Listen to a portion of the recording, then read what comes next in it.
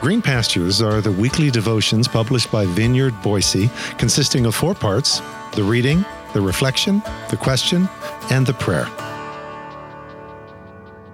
Green Pastures for Saturday, June 17th. So here's what I want you to do. Today's scripture reading is found in Romans chapter 12, verses 1 through 21 from the Message translation, which reads, "So here's what I want you to do, God helping you. Take your everyday, ordinary life, your sleeping, eating, going to work, and walking around life, and place it before God as an offering. Embracing what God does for you is the best thing you can do for Him. Don't become so well adjusted to your culture that you fit into it without even thinking.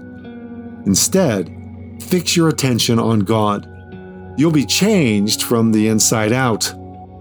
Readily recognize what He wants from you and quickly respond to it. Unlike the culture around you, always dragging you down to its level of immaturity, God brings the best out of you, develops well-formed maturity in you. I'm speaking to you out of deep gratitude for all that God has given me, and especially as I have responsibilities in relation to you. Living then, as every one of you does in pure grace, it's important that you not misinterpret yourselves as people who are bringing this goodness to God. No, God brings it all to you. The only accurate way to understand ourselves is by what God is and by what He does for us, not by what we are and what we do for Him. In this way, we're like the various parts of a human body. Each part gets its meaning from the body as a whole, not the other way around. The body we're talking about is Christ's body of chosen people. Each of us finds our meaning and function as part of His body. But as a chopped off finger or a cut off toe, we wouldn't amount to much, would we?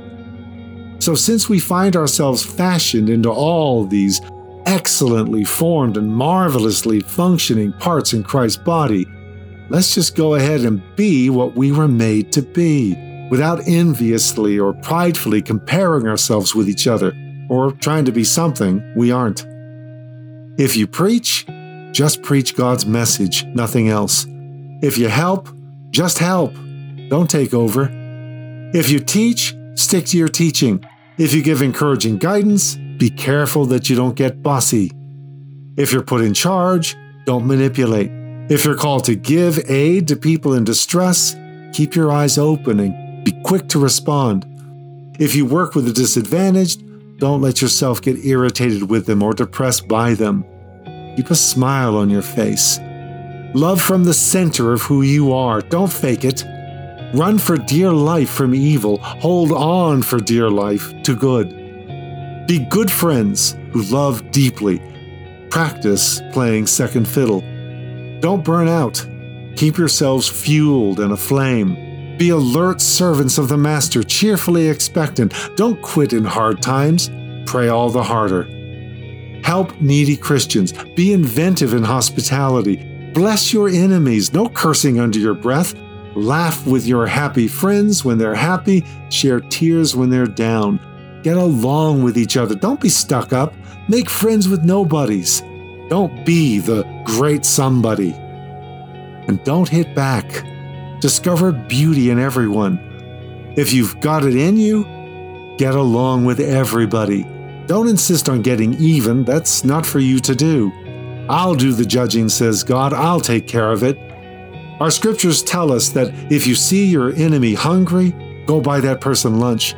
Or if he's thirsty, get him a drink. Your generosity will surprise him with goodness. Don't let evil get the best of you. Get the best of evil by doing good. This is God's Word. Behold, a veritable smorgasbord of divine imperatives. This may perhaps seem overwhelming, and please don't treat this as a comprehensive to-do list today, for that would indeed be overwhelming.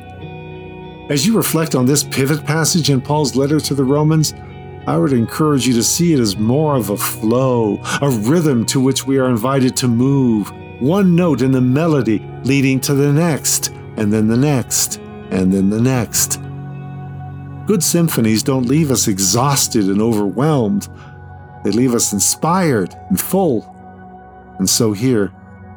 This is the Divine Symphony meant to be unleashed by 11 chapters of detailed theological exposition that left Paul in a puddle of worshipful wonder on the floor as Tertius desperately tried to keep up, making full use of any pause in the moment. And once Paul and we recover from that gobsmacked state, then comes the divine impulse to get busy. So this is what I want you to do, God helping you. And now I leave it to you. Experience the smorgasbord. Feel the rush and rhythm of the Divine Symphony. Let yourself be caught up in it. And see which item, which note or notes is your cue for this day, this moment. So as we pause for a moment of personal reflection and prayer, ponder, which of these many imperatives stand out to you as your marching orders for today?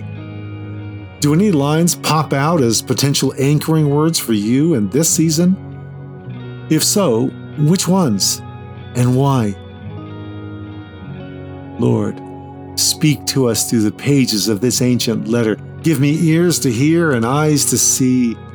Draw me to the words you intend me to carry for the journey ahead, centering truths, steadying realities, spiritual lifelines to help me root into you.